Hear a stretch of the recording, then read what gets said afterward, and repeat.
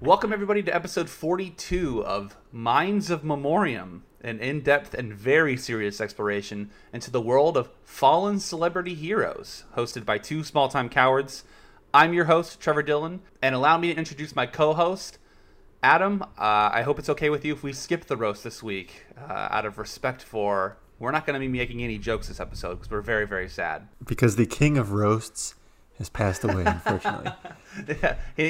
But he wouldn't want it. He wouldn't want it. He wouldn't want us to be making any jokes or being silly at all in this episode. Right. So how do we start? This is a different Ghost Party Radio episode because you notice I have my serious voice on right now.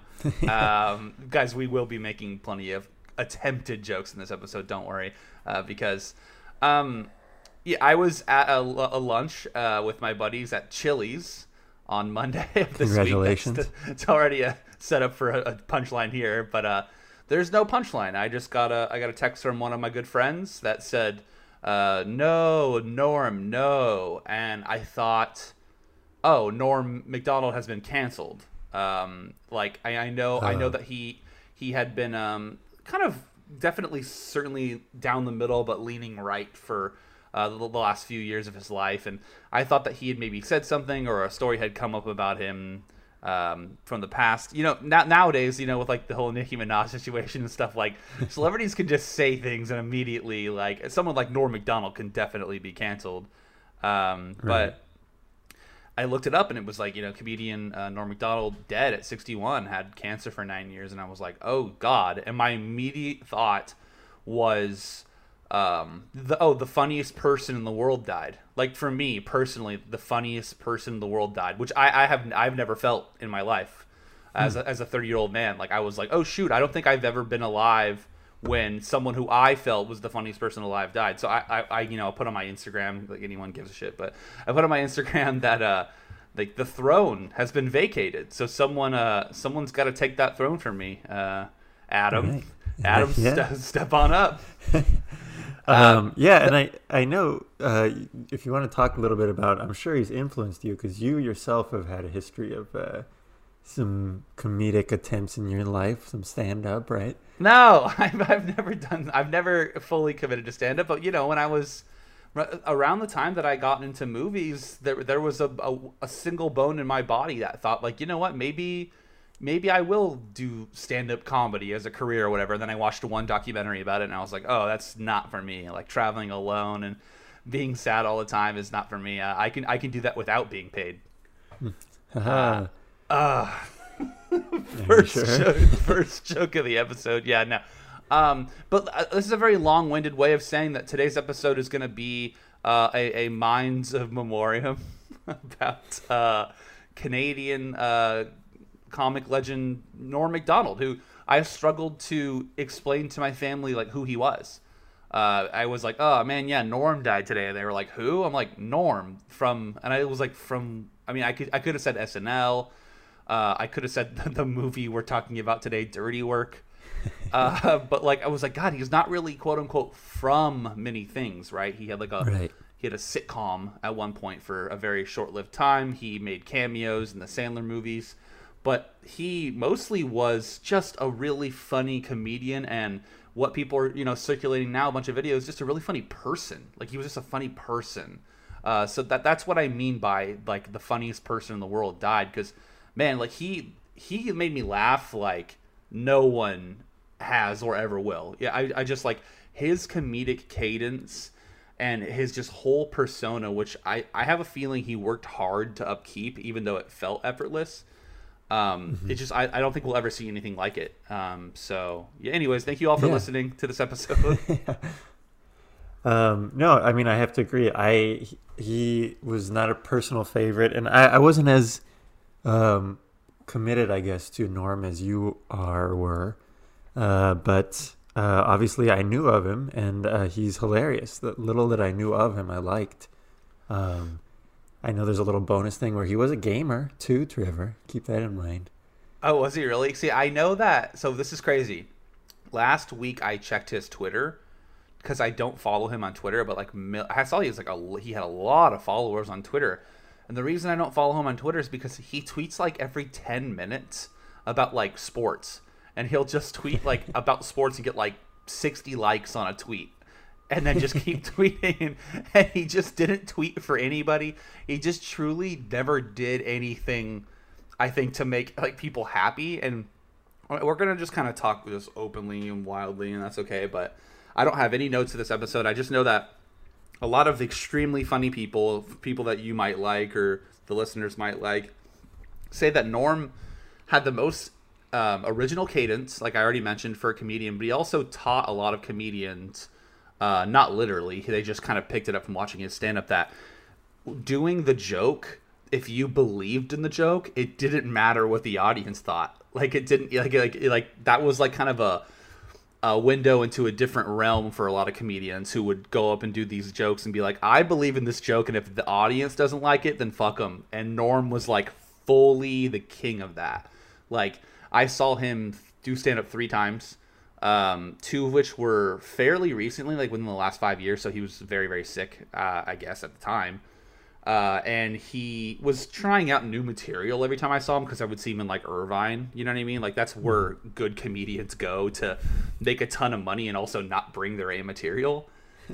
And he like was just kind of like sometimes incoherent, but like kind of like trying out different things and just feeling out the audience. And it's just like, it was so funny still, you know what I mean? Like, I was just Right. like, these are not polished jokes, but they're so funny that every once in a while he would just stop doing jokes and he would just start talking to someone in the audience about like how he went like fishing in Canada that weekend. And it's like kind of like he was like half Andy Kaufman, half like super polished like comedian, you know?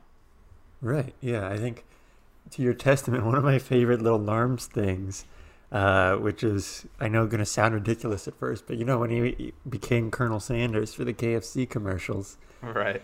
there was one of those commercials where he's just sort of talking into the camera about something, and I think he says something like in his like almost accent, and then in the commercial he kind of like casually shakes his head no, like he knows that that's not going to work, and they left it in there, and I just thought that was so good. You know? Yeah, there's always a self-awareness, like I said, that he downplayed. I think a lot of people would agree he downplayed how like incredibly smart he was. Like, he always was like the smartest person in the room, but he would only bring that out when he needed to every once in a while. Like, if he was on like The View, and you could tell that he like was really disliking the way that they were talking to him and they were kind of discrediting him, he would then pull out like his knives and be like, actually, like, I'm actually for sure the smartest person in this room. But famously, like, I'm sure you're very aware of his roast of Bob Saget, who, you know, directed the movie we're going to be talking about soon, is iconic for the fact of the matter of, like, what a lot of people don't talk about in that is that, of course, he's up there in front of a lot of comedians that he respected. Like, literally, Bob Saget's like one of his heroes, the first comedian he ever saw live. And he's willing to bomb like the first 5 or 6 jokes until not only the audience catches up, but his fellow comedians catch up. And that like takes like more, like no one would do that. You know what I mean? Like people would come out and I know Andy Samberg went up years later and did like an alt roast. And I know Bill Hader did kind of an alt roast, but it's just nothing compared to like going up in front of like very good comedians and doing something like that. But another thing that people don't talk about in that roast is his commitment. The entire roast he was doing a word, like a crossword puzzle the whole time, like during the roast. And then when someone would roast him, he would look up from the crossword puzzle and be like, "Hey, what the heck? Why would you say that about me?" You know? And it was funny because you didn't know why he was reacting that way until he did his jokes, and they were all mega clean jokes. And then so you understand that like he was playing a character the whole time of Right. like guy who didn't expect roast to actually be mean. But yeah, it just, you know, that's just one of the many like iconic things. I know a lot of people pass around the, you know, anytime he would go on Conan and tell the moth joke, or his famous run he had about that Carrot Top movie, Chairman of the Board. Yeah. Just, yeah, I mean, you know, a lot of people were going down the rabbit hole this week of Norm videos, and it's always funny to me because it's like, I do that every like 3 months. You know, I don't want to sound like a hipster or whatever, but like, there are like 4 times a year I will stay up till like ungodly hours watching whatever new video I can get of Norm from like the 90s, you know? Even I've done that a few times, you know, and I'm not as big a fan. I haven't seen the Bob Saget thing actually, so I'll definitely check that out after Wait, this. you haven't seen the roast of Bob Saget? I have not. Oh my God, you're gonna love it. You're gonna die. But I do anyway. I think I think I agree with everything you said, even though I haven't seen him as much as you have. Just because he gives off that aura, he's effortlessly funny, and he's smart, and he's a nice guy from what it seems like. A lot of people have been posting sort of favorite tweets or conversations they've had with him in the past, and he's always been very like reassuring and kind, and I really appreciate that. Yeah, the tweets are weird because they just seem like they're coming from like a different person. I'm just like, this is like, he's like not his persona at all. And he also, like I mentioned, this is my third time mentioning it, his cadence. Like, you can read a Norm joke on paper and you'll immediately read it in his way he'd say it. You'll deliver the punchline exactly how he'd want you to. And that's a crazy skill to hone over years. Before we get into the movie we're going to talk about today, obviously Norm Macdonald's dirty work, or I should say Bob Saget's dirty work. And, you know, just in case there's anybody who was insane enough to click on this episode who didn't want to hear about Norm Macdonald, let's do a little bit of media diet. We do this every once in a while in some of our alt episodes where we just talk about what we've been watching recently. Adam, what have you been watching recently, and what have you thought about it? Yeah, so I saw Come and See over at the Frida. You didn't warn me about it.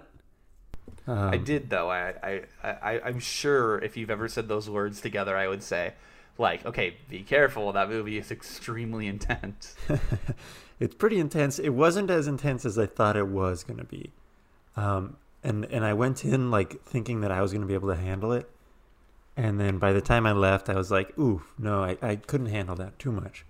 Yeah, I mean, like, there's a scene, and obviously, if anyone hasn't seen the 1985 Russian film Come and See, I'll obviously not spoil it, but there's a scene, I believe it's in a church or a building in a small town that people are being, like, packed into, and it is, like, the most harrowing scene I've ever seen. Like, Yeah. It is, like, so intense. I mean, that's the one that got me.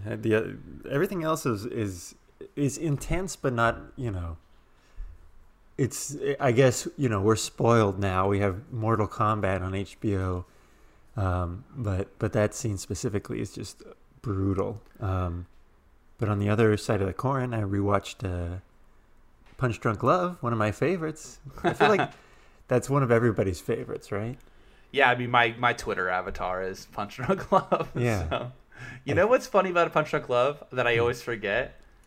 I always forget, and I'm serious about this because this is an insane thing to say. It's so Adam Sandler heavy in my mind that sometimes I forget Paul Thomas Anderson wrote and directed it. And I know that makes no sense at all, and it's like one of my top 3 PTA movies.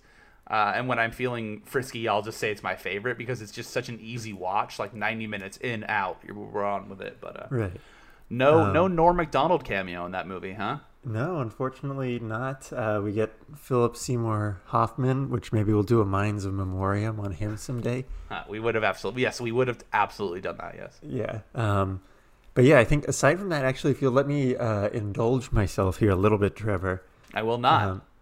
Okay. Some of the media, besides film, because that's not the only art form, I've been gaming.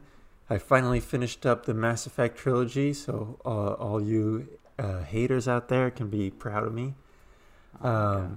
It took a long time. It took all summer, but I'm proud of it. And now I'm starting Deathloop. Just came out, and we'll see where it goes. It's been getting great reviews, and I can't wait. What if you had to give me the elevator pitch on Mass Effect? What would you say it is? I would say it's Star Trek, but you play as the captain, and there's a lot more aliens. Oh, who? If you had to pick a director in Hollywood to helm the Mass Effect trilogy, who would you pick? Why, J.J. Abrams, of course. I thought you were gonna say that, or like Guillermo del Toro or something. I mean, maybe there's these the main sort of antagonists throughout the series are the Reapers, and they're like giant aliens, but they already have their own design, you know. Right. GDT doesn't bring anything to the table on that point. Yeah, GDT. You know, Trevor, there's more to life than just movies, okay? Norm Macdonald played Fire Emblem Heroes. We got to get you into video games. I know he was also later in life he was also doing a lot of voiceover in like Cartoon Network shows and stuff like that. And he was even in he was a voiceover person, and Isa, a manager at the theater that I run, she said that he was a voice in Klaus, that movie that got nominated for an Oscar from Netflix, and she said he was great in it. He's like, performance was super good. Interesting. Okay. Will you allow me to do a Norm Macdonald joke on your stuff that you've been talking about? I'm going to start doing more Norm jokes throughout the episode. Yeah, go for it. Okay. I think that the worst thing about Come and See is how shaky the camera is. Like, it's like shaking. I think that's the worst part. Except for all the killing. Okay. All right. Thank you. Now, let's hear what you've been dieting with lately. I went to Mexico last week, and it's been a while since we've talked because we banked up that Heat episode last week, but spent a few nights in Mexico. It was humid and beautiful. Puerto Vallarta, one of my favorite places in the whole world. On the way back, I had some TVs. On the way there, I didn't. But I watched like the last 20 minutes of like a bunch of movies. I watched like the last 20 minutes of Knives Out. I watched the last like 30 minutes of Last Black Man in San Francisco. I watched the last 40 minutes of The Matrix, which I think is like a perfect 40-minute stretch from a movie. I watched the last 40 minutes of Eternal Sunshine of the Spotless Mind. I watched the last 20 minutes of Lost in Translation. But I watched a full movie when I came back from Mexico because people would not stop talking about it on the timeline. Do you know what I'm about to say? I have no idea. All right. Streaming now on HBO Max and currently bombing in the box office is James Wan's newest film, Malignant. Oh, yeah, that's right. Have you heard anything about Malignant? I've heard very mixed things about it. Yeah, so Malignant is a movie that I saw a trailer for before some of the genre stuff I've seen recently. Candyman, The Night House, etc., etc. The trailer, not good. I was like, James Wan, what are you doing? How familiar are you with James Wan? Yeah, I've seen like a couple James Wan. He's very mainstream. I know that. Yeah, so he started with Lee Wanell, who was kind of his own thing now, making the Saw franchise, essentially. They made Saw and Saw 2. And then they moved on to making another franchise, Insidious and Insidious 2. And then they moved on to making another franchise, The Conjuring and The Conjuring 2. So this man is just a machine. He just makes movies that turn into franchises. He's the current master of horror, like undoubtedly, at least like you said in the mainstream. So he starts franchises, then he also hops into other franchises. So he hopped in and made Fast and the Furious 7, which is like, I think, a top 2 or 3 Fast and Furious movie. And then he made Aquaman, which is like, besides Birds of Prey, has got to be one of the better like mainline DC movies.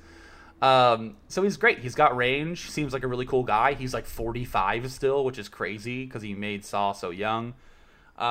This movie is the perfect example. This movie, and the reason why people are talking about Drag Me to Hell recently on the timeline, if you have noticed. Drag Me to Hell rules, but also this is James Wan's Drag Me to Hell after Sam Raimi's Spider-Man trilogy. Like, the last 3 movies that James Wan has made have been Fast and the Furious 7, Conjuring 2, which made a ton of money, and then Aquaman. So he's literally been working either in his universe making tons of money or other people's universe making $200 million movies.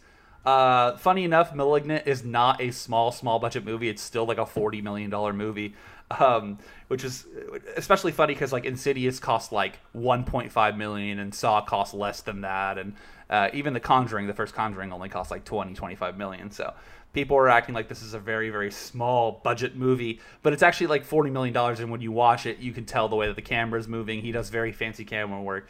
It is the most absurd, bonkers movie I've seen in a long time, especially in the mainstream. So wow. I get why people are talking about it, because I couldn't get a grip. If there's any movie I've seen recently that I couldn't get a grip on, it's Malignant. I just couldn't get a grip on it. And then something in, I would say, the quote-unquote third act happens that is so insane that it happened. And then I just muttered to myself, good for you. And I turned it off. So you didn't even finish it? No, I hated the film. I loathed Malignant, but I respected it. I respected it deeply. Okay. For just being truly like James Wan's like, I got to make a movie between Aquaman and Aquaman 2 So let me make this like insane ode to Giallo and 80s Henenlotter fucking weird movies, and like it's just such a mishmash and so not for me, but truly I was like happy. I was happy that it existed and that people are going bonkers over it. So I understand why people love or they hate it. Okay. Well, jeez. Yeah, I mean, Turns out you don't even really like movies, I guess. You know? It just struck that nerve of just like I still haven't really even settled back in from Mexico. Since I've been back, I've been working. I was like, I'm just gonna go to bed as opposed to watching the last 20 minutes of this movie because the scene I saw was so bonkers, and I knew it was gonna get crazier, and I was like, oh, I just don't have the energy for this, and maybe I just live the rest of my life not knowing what happens at the end of this movie. Interesting. All right, I got one last question for you. Sure. What's next? What's your next movie? My next movie is going to be another, I'm hoping, crazy movie. Sion Sono and Nicolas Cage in Prisoners of the Ghostland. Right. Yeah. Yes, because I'm interviewing for a Q&A tomorrow night the writers of Prisoners of the Ghostland. Oh, that's awesome. Yeah, I'm really stoked on that. So I need to watch it, and then just, I mean, even though like I can watch it right before the Q&A, because my questions are not going to be based like so much in the plot as much as like, you know, I want to ask them like, how does it feel to write a script and then have Sion Sono and Nicolas Cage sign on to that script? Like, like when you write a Gonzo script and then Cage signs on, and you're like, okay, we need like a Gonzo filmmaker, and like the Gonzo Japanese auteur hops onto your movie. Like, I'm like, what is that like? What is that phone call like? Is it exactly how you envisioned it? You know, just basically asking them like super loaded questions like that. Okay, yeah. I still have to watch Love Exposure. I'm excited about it, but yeah, it's like 4 hours long. Right, but I just saw A Brighter Summer Day also over at the Frida, so I'm ready. I was gonna say that Love Exposure is Sion Sono's A Brighter Summer Day. This is literally what I was about to say. So you've been over at the Frida quite a bit, huh? Yeah, I've been walking over there pretty frequently lately. I'm excited to go back. I do want to check out Battleship Potemkin. Yes. Somebody, when we released that programming, was like, oh, Battleship Potemkin, they don't play that anywhere. The past 100 years, they haven't been playing that anywhere. And I kind of laughed at myself, like, oh, they definitely do. They just don't play it in Orange County, California.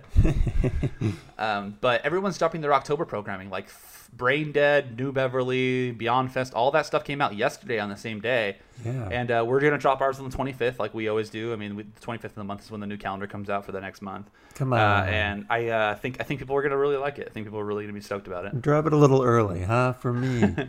Are you going to go to Camp Frida this year? I would love to. I would love to work it again, if possible. Yeah, so listeners, Camp Frida is a marathon that this will be the 5th year. That's how I know how many years I've been at the Frida.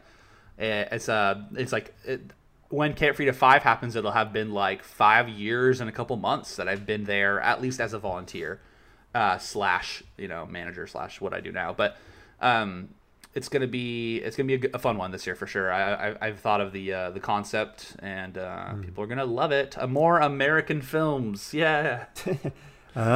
If we both, since people, if I want to work it, and the people working there usually dress up, and the people coming in usually dress up.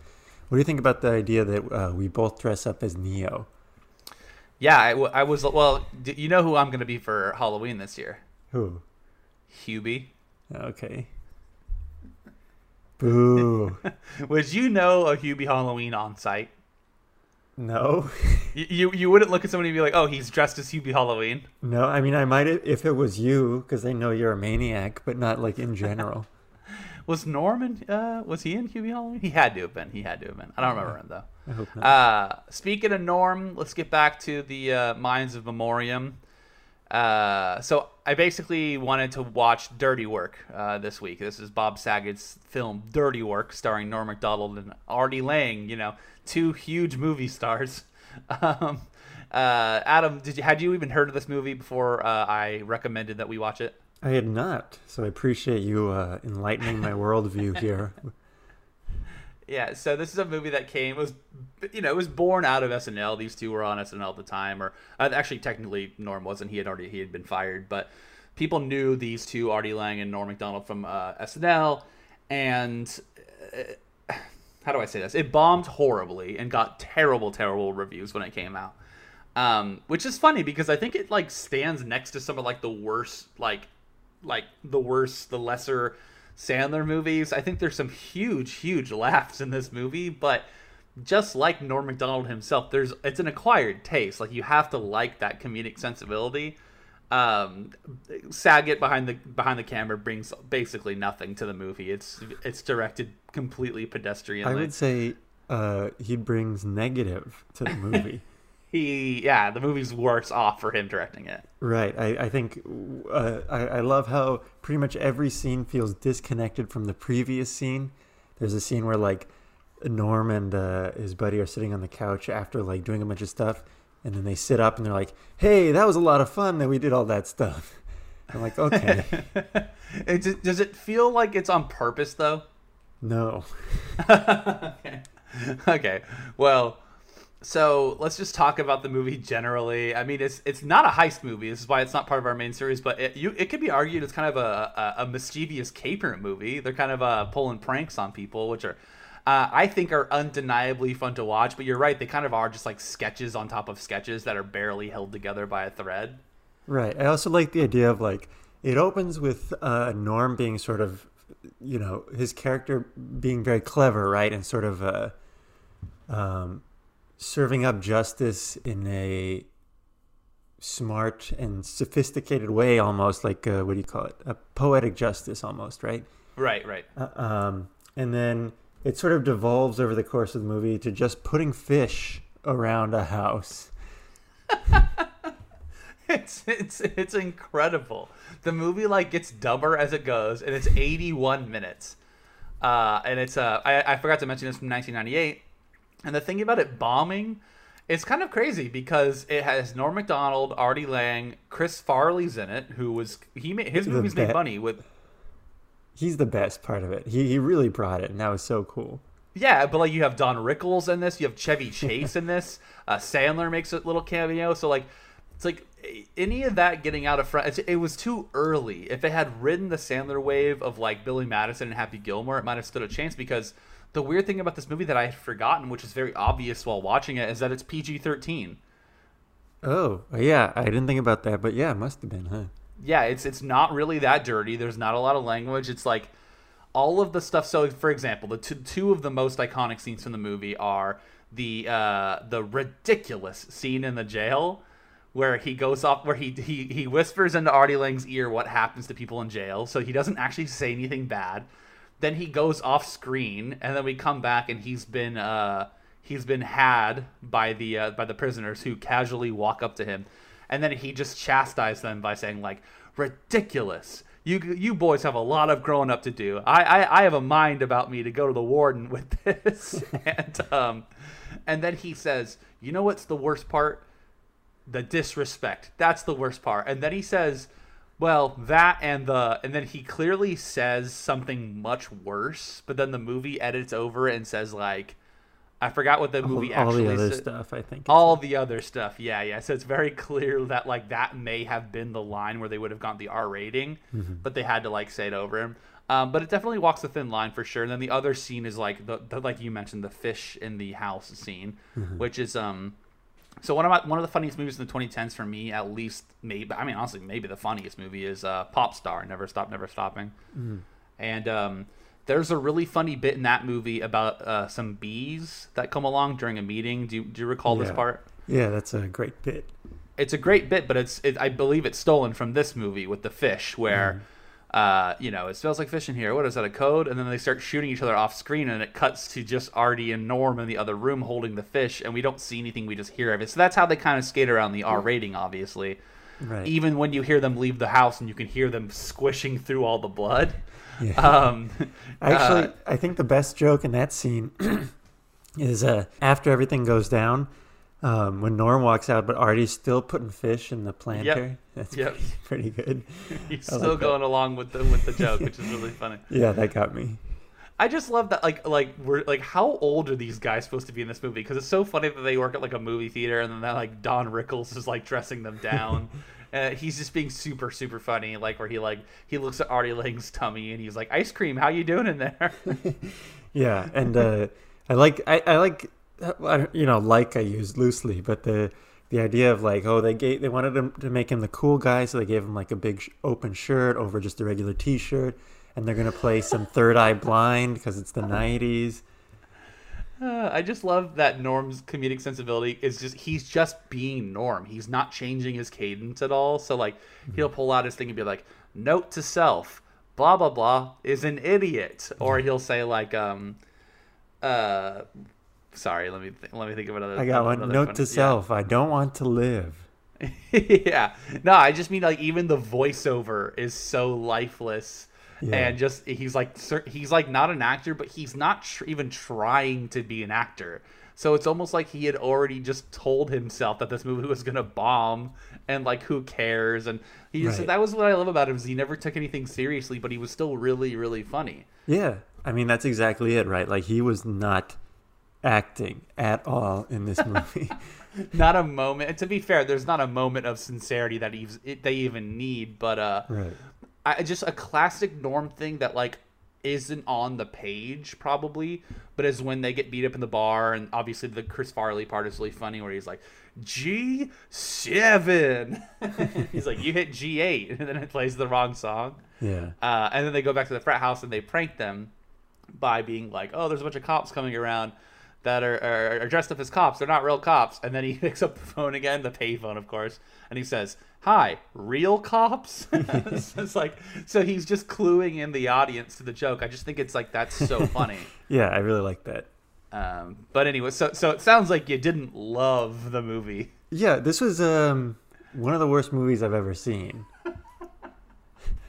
And if I enjoyed it at all, it was very little, but I did love Norm in it. Rest in peace, King. Yeah, he was. It's funny because this is such a Norm. This feels like it couldn't work without Norm Macdonald, but he was so terribly miscast for this movie as well. Well, to be fair, he co-wrote it, but yeah, it's yeah. I mean, it is what it is.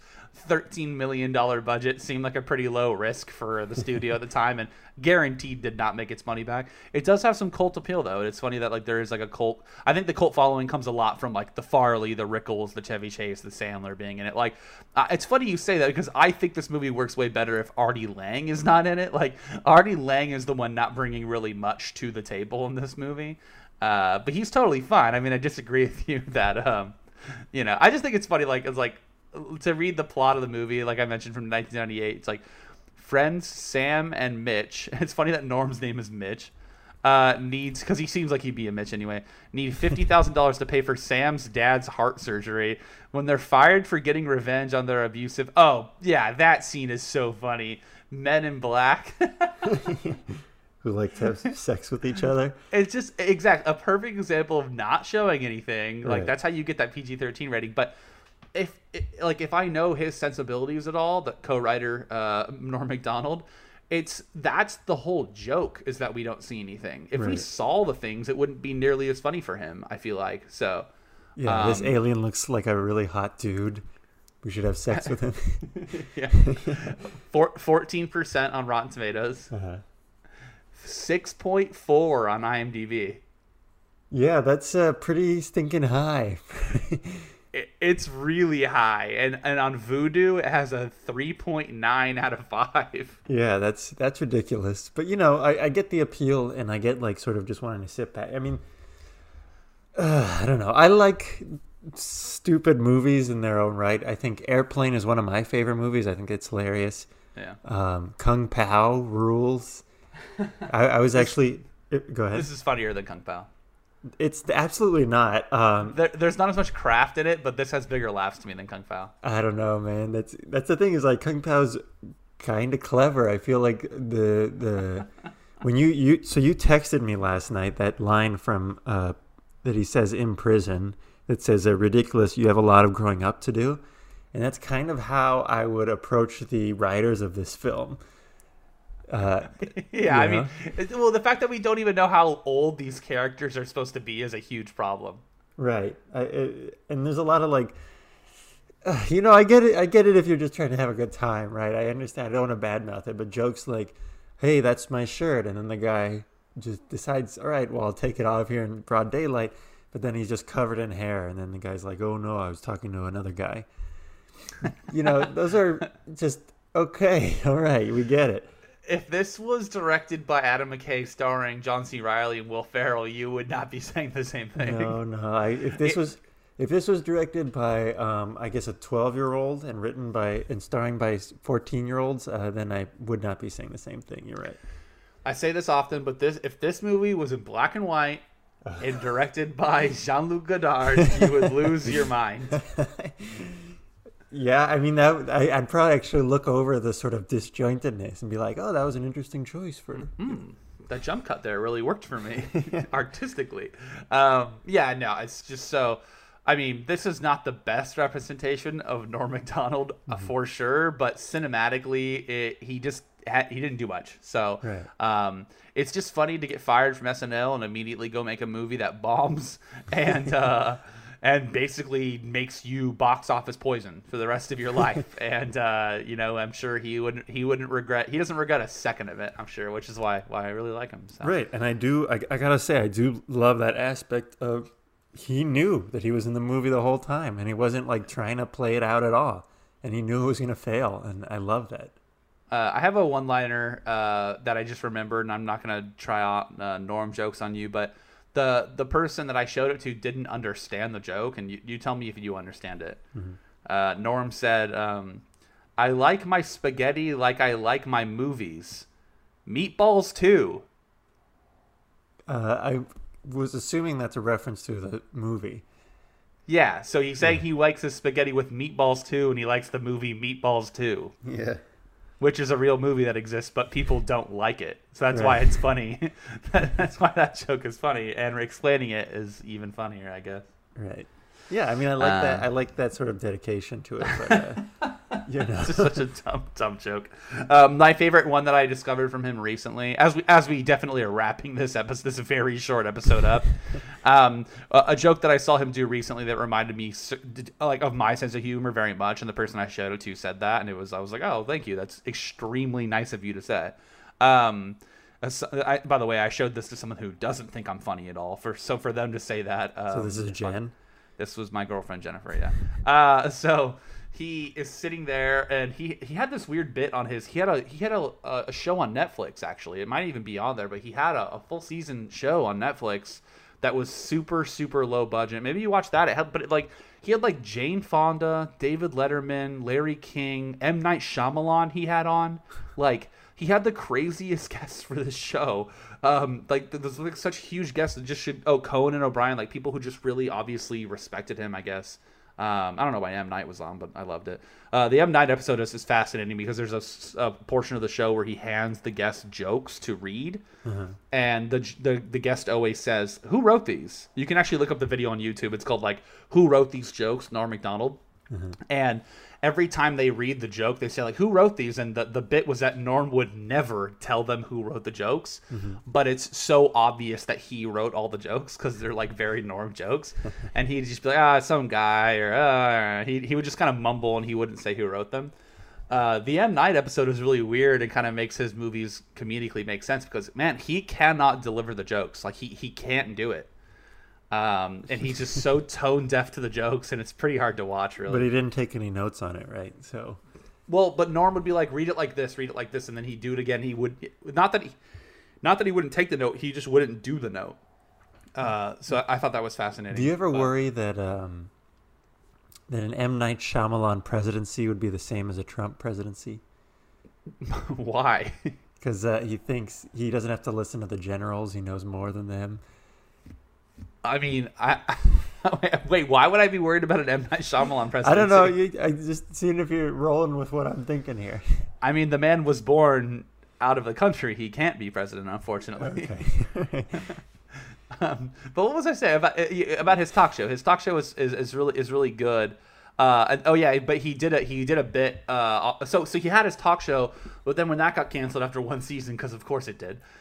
He went and did a YouTube channel version of it. It was called like the Norm Macdonald Show, and it was on YouTube, and it had like the same budget basically. And the weird bit that he did during that is every so often he would wear like an SDSU or a UCSD jacket, like a really tight one, for like no reason. It was never explained why. Like he didn't have children who went there. He didn't go there. Like it just was funny that he would wear it so often. And his joke is that he's saying it to the guests. He's saying, "I have vowed to not eat a morsel of food until Margaret Thatcher is dead and buried." That's what he said. And then the guest said, "She died like 3 weeks ago." And it smash cuts back to him, and he has a full bucket of KFC chicken, and he's just destroying it like comically. Right. And I think it's so funny. I love that. It's just really great. Yeah, no, I love that joke. And if actually I can go back, I think if maybe the movie wasn't directed by Bob Saget and had a little bit better editing, I probably would have liked it a lot more. I like the idea of those jokes, and Norm's sense of humor is perfect in a lot of ways. I just finished rewatching 30 Rock. I think there's a lot of overlap between those kinds of humor, Norm's and that show. Interesting. Yeah. Have you not seen 30 Rock? I have, but I know Norm always had nice things to say about Tina Fey. Mm-hmm. Which is interesting. He was like, she's a comedic force and stuff like that. I don't think people like Tina Fey anymore. No. Like she must have, I think she said a few things that people just like really weren't vibing with. I think she got too rich. Yeah, I think that was it. I think I think it's her idea of politics, which is she's very like, she's definitely liberal, but I think her idea is like very about compromising on a lot of things, and I think that's where people are like, oh. Yeah, and she also just is consistently friends with Alec Baldwin, which people don't really like that either. So. Right. Do you any final thoughts on old Normie Mac there? Yeah, I'm gonna miss him. I wasn't following him, but that closely. But I always enjoyed when he popped up in my timeline or whatever, and it is a great loss, I'm sure. Yeah, he just never had any time for like frauds. And I always think that like if I were to accidentally become somewhat famous or in the public eye, that I would behave in the same way of just being like, I don't have time for like I'll go on The View, but I don't have time for that. You know what I mean? Like I that doesn't make any sense. Like he went on The View, but you could tell he was going on The View specifically because he didn't like those people, and he was there to screw with them and just only screw with them, you know. Right. And it was a little too late before they would figure out what he was doing, and then they would immediately cut the segment off because obviously it's their show. But you really should watch his stuff on The View. Although you're really talking up The View on this episode. It's funny because that's the new stuff that I found this week. Because like I said, I'm kind of a Norm hipster, and I had seen everything. I had not seen him versus The View. He went on The View a few times, and he was just immediately antagonistic. Like he would sit down, and they'd be like, "How are you doing? How are you doing?" He's like, "Good, good, good. Yeah." He's like, "I'm happy that Bush won. I love that guy. He's a great president. Love that guy." Like immediately trying to make them pissed. Like immediately. And then they're like, "Oh," and he's like, "Well, I just feel like we don't need any more crooks and murderers in the White House."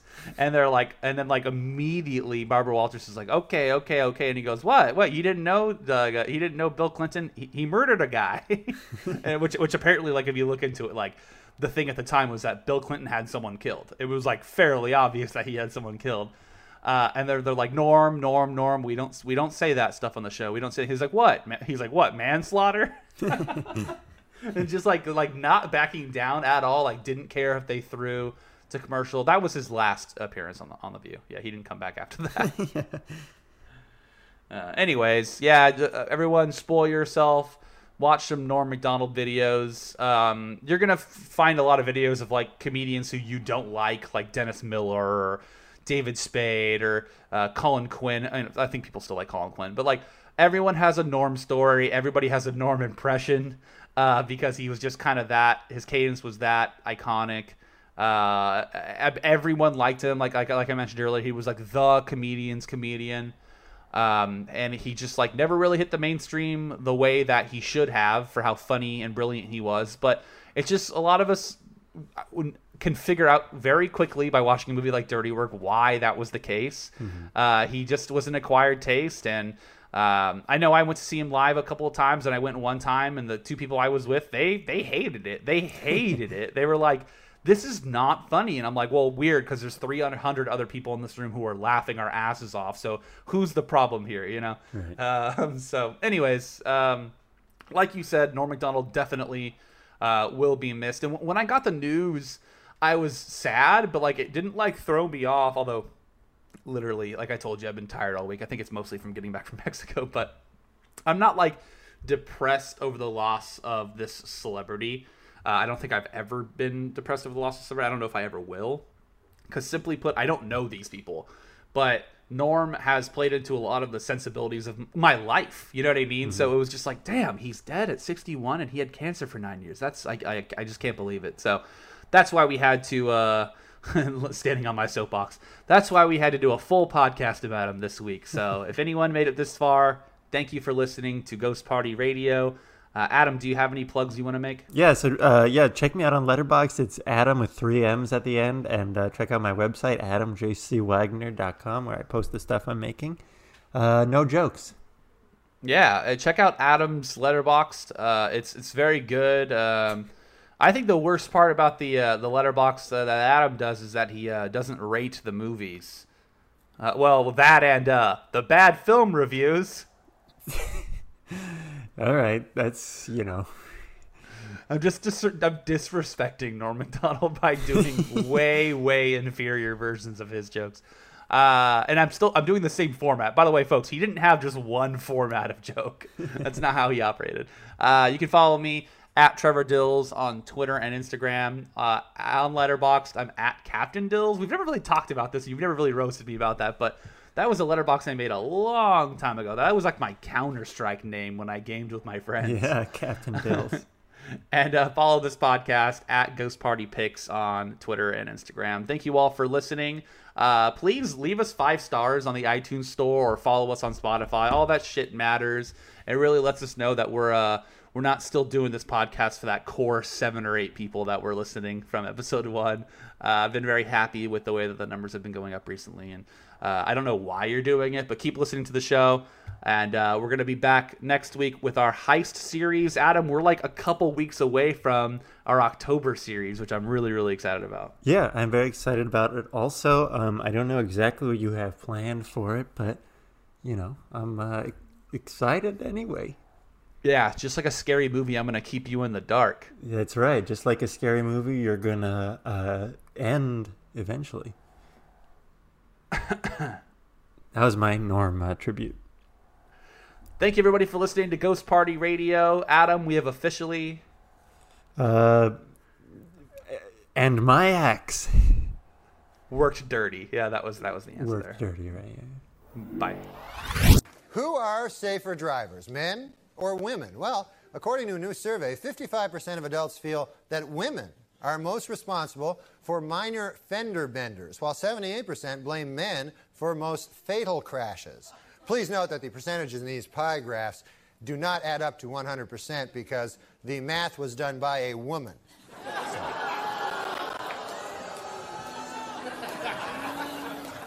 For those of you hissing at that joke, it should be noted that that joke was written by a woman. So now you don't know what the hell to do, do you?